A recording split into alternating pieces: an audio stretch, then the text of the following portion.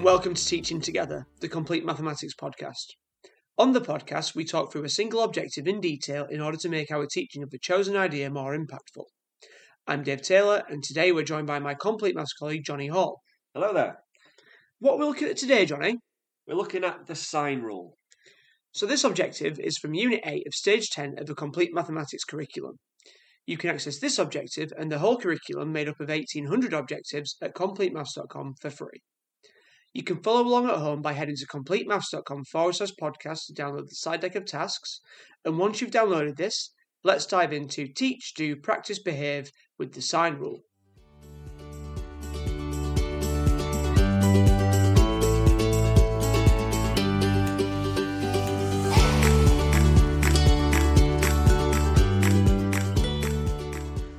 Before we teach pupils a new idea, we must be sure that we're doing the right maths at the right level. If we're not and it's too easy, we run the risk of boring pupils. But if it's too hard, we run the risk of developing the idea that maths isn't for everyone. And we know that everyone can learn maths well. We can check that we're doing the right maths by assessing prerequisite knowledge. So Johnny, how do you go about that in your classroom? Okay, so obviously Sine Rule comes a while after you've done right angle trigonometry normally. So I like to do like a one-off standalone lesson, which I title quite cheesily Trythagoras, which is basically where I show a right angle triangle on the board and I give them the two legs. And then I say, right, we're now going to complete this triangle. And by completing the triangle, I mean find the length of the missing side and find the side of all the angles in the shape.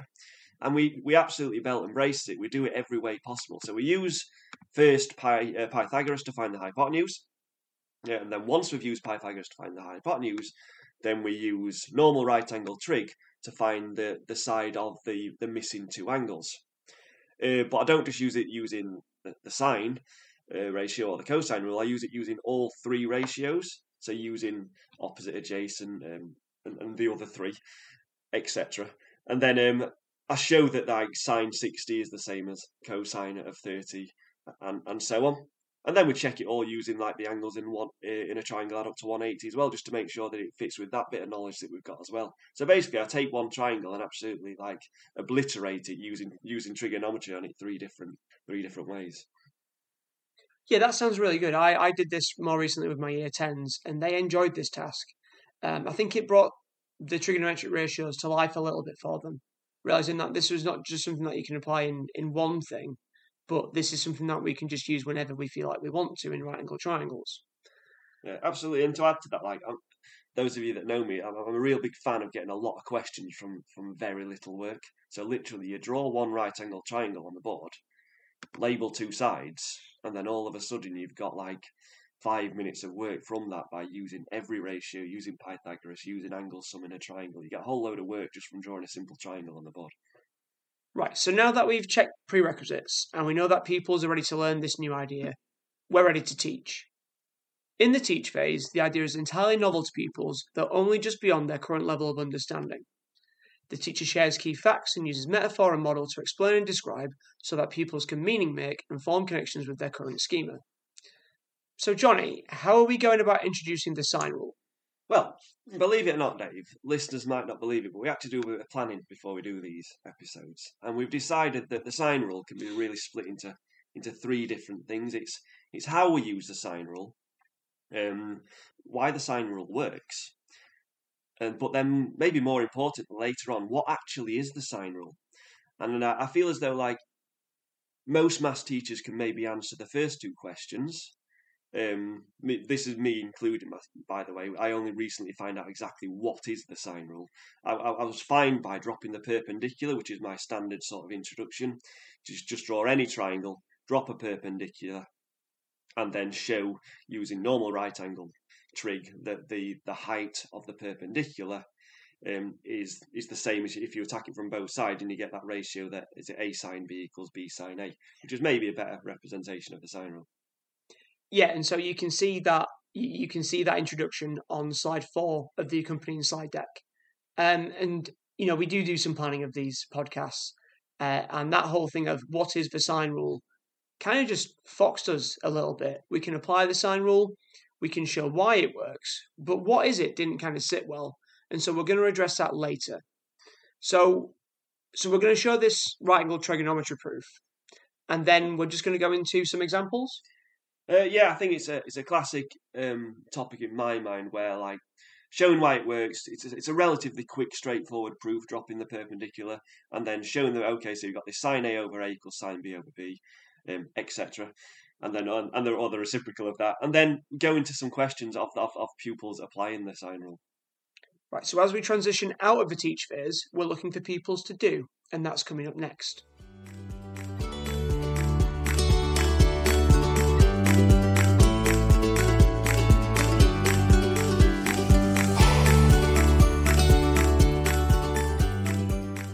Now that we've talked about the teach phase, let's talk about do.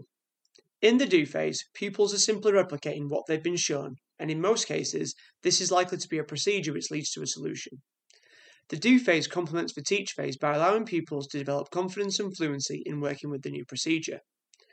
The teacher is responsive to pupils, amending their model or example to make stronger connections in pupil schema, and maintaining pupil motivation. The aim of this stage is for pupils to be successful in replicating the novel idea, and it's important to state that meaningful learning hasn't yet occurred.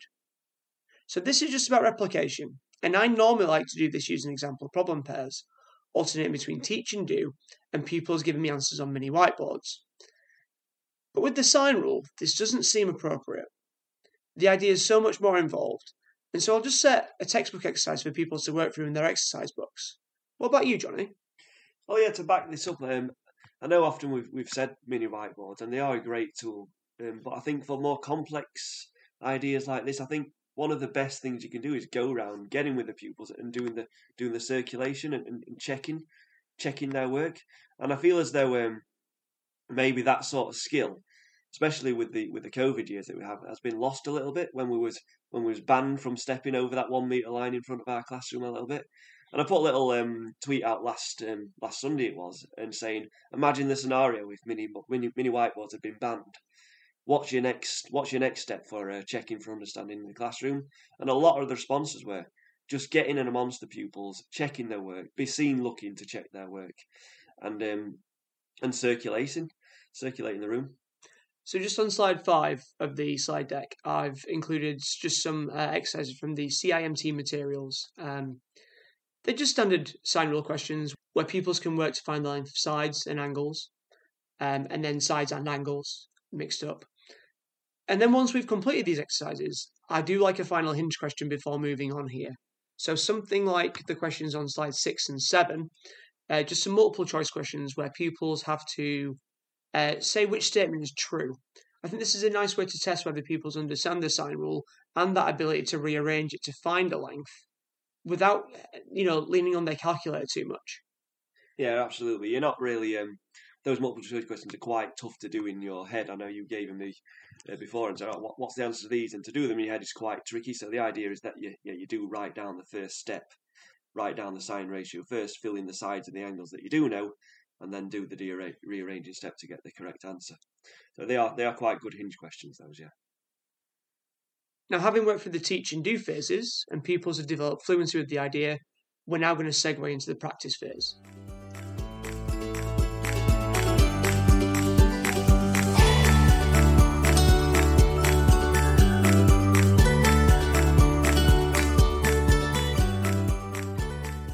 In the practice phase, pupils move beyond simply performing and begin to develop more flexible knowledge of the idea. Unfortunately, it's quite common that a maths lesson doesn't get this far. Pupils tend to perform with the new idea, but don't form connections between the novel idea and their existing schema, and this affects retention in the long term. Through teach and do, pupils are now fluent with the procedure for the sine rule, so we're now directing their attention to underlying structures, relationships, and principles, bringing about strong connections with prior knowledge. We're looking for a well-structured and intelligently designed task that will aid pupils in forming links with their existing schema. So, Johnny, what might we be doing here? So, you've got this Don Stewart task, I think, and it's all to do with using the sine rule without using a calculator. So on slide 8, there is a task that has been amended from the Don Stewart activity. The what is k if sine A equals a third, sine A equals a quarter, sine A equals a fifth. They were all kind of all over the place, and I felt that I added to pupils' cognitive load. So I've rearranged it, but I did like the task. And I like the task because I found that when I was teaching the Sine Rule, pupils were really heavily reliant on their calculator. Whereas here, we're looking at things more like exact trig values and the ability to divide by a fraction. And I really like that idea of bringing this all together. Similarly, on slide 9, there's another Don Stewart task, which does just focus on the ability to use exact trig ratios when working with the Sine Rule. And I think this is a really valid thing to have pupils do, so that they're not always thinking that the Sine Rule is just something that is just a calculator thing. And it gives them, it gives more airtime to these topics that they've covered recently, but not so recently, and then they get that retrieval practice of, in this case, surds. Yeah, it's a nice way of interweaving a little bit of exact trig ratios, surds, and whatnot. Just going back to the teach do of the Sine Rule, I think one of the issues with this topic is it's relatively easy to have a very successful lesson and for kids to leave thinking they can use the Sine Rule and get questions right. But for me, the real difficulty in the Sine Rule is the identification that it's a Sine Rule question in the first place. Now, at this point in a sort of pupil's mathematical journey, the chances are they've probably not come across the cosine rule yet, but they have come across right-angle trigonometry and Pythagoras. So I feel as though given a mixed exercise covering those three topics, exact trig ratios, right-angle trigonometry, normal Pythagoras where they're finding lengths, and the Sine Rule, and mixing them up a bit and getting them to identify which ones are the Sine Rule would be a worthwhile activity. And then later on, when they have covered cosine rule as well, start chucking that into the mix as well, and when they got the area of any triangle as well. So for me, it's about having this mixed exercise where they're picking and choosing, is it the Sine Rule, is it the cosine rule, is it Pythagoras, is it right angle trig, and so on. Yeah, that's the idea of method selection, isn't it? Where we're trying to get, within the domain of trigonometry, we're trying to get them to realise that they can use different things, because what happens at the end of year 11 is they open a GCSE paper and the first thing that they've got to do is select a method to use for any question that they see. Absolutely. Anyone can do a cosine rule question, or anyone can do a sine rule question if they get told it's a sine rule question, which is normally the context of the lesson when you're first introducing sine rule. But it's that practice later on where you're interweaving the skills that's so important. So after pupils have formed these strong connections, assimilating this idea into their schema, we're looking at them behaving mathematically.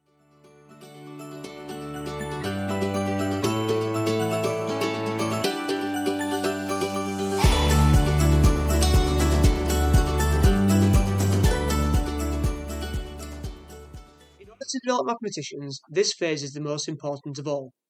We deepen understanding through behaving mathematically, and when behaving mathematically, maturation matters. Tasks are chosen from well-embedded and mature ideas that connect to the novel idea. A good rule of thumb is that this kind of maturation takes 2 years, so we're looking for pupils to transition from specialising to conjecturing and generalising through to analysing and reasoning with a related idea from the 2 stages previous. For the Sine Rule, what does behaving mathematically look like, Johnny? Okay, so one nice task I like to do is point out the fact that all this right-angle trigonometry that they learnt could now technically, if you really wanted to, be replaced by just the Sine Rule.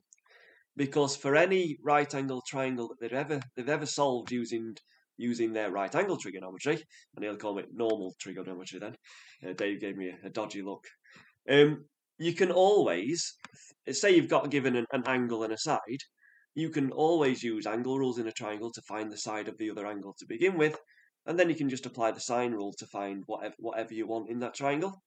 So I just think it's a nice link to show why sine 90 is equal to 1, because you can just write any right-angle trigonometry question as, in this case, on slide, what is it, Dave? What slide is this? It's on slide 10. On slide 10, you can just see that instead of writing sine 35 equals x over 5, you can write it as x over sine 35 equals 5 over sine 90.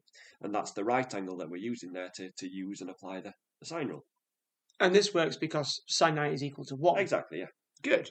Now, we spoke earlier about how we do put some thought into this and how there were 3 parts to the Sine Rule. There was how to use the Sine Rule, why it works, and then what it is.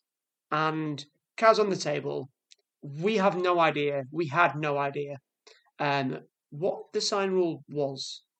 And I think this might be the case for a lot of listeners.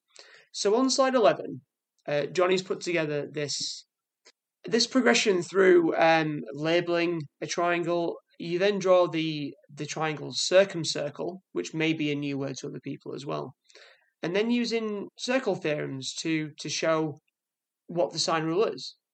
Yeah, exactly. And like the sine rule, it looked like these three ratios: A over sine A equals B over sine B equals C over sine C. So what are those ratios representing? And it's actually the diameter of the circumcircle.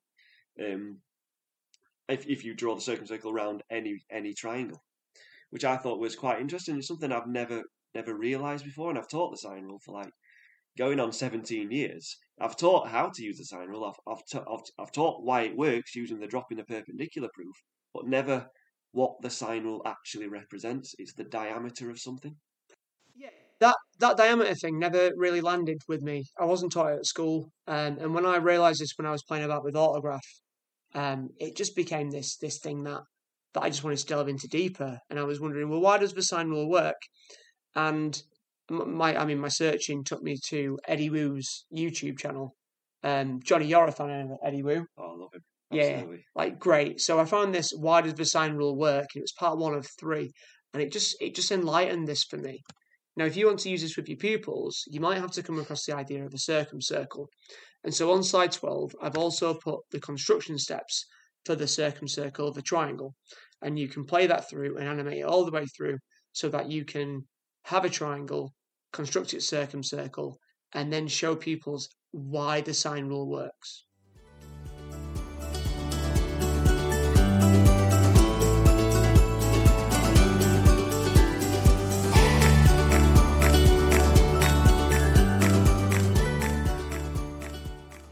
Well, that's it for this episode of Teaching Together. Remember that you can check out the entire curriculum for free at completemaths.com. That's over 1,800 objectives, from counting to calculus. We hope that you've taken a lot from this episode, and if you have any questions, comments or thoughts, don't hesitate to get in touch on Twitter. My handle is @TaylorDA01. And I'm at StudyMaths. Or you can get in touch with Complete Maths on @LaSalleEd. We're also available on email. I'm Dave at completemaths.com. And I'm Johnny at completemaths.com. If you've enjoyed this podcast, please leave a review on your chosen podcast provider, and please feel free to pass the pod to both colleagues and friends so that we can all improve our teaching together. Until next time, take care.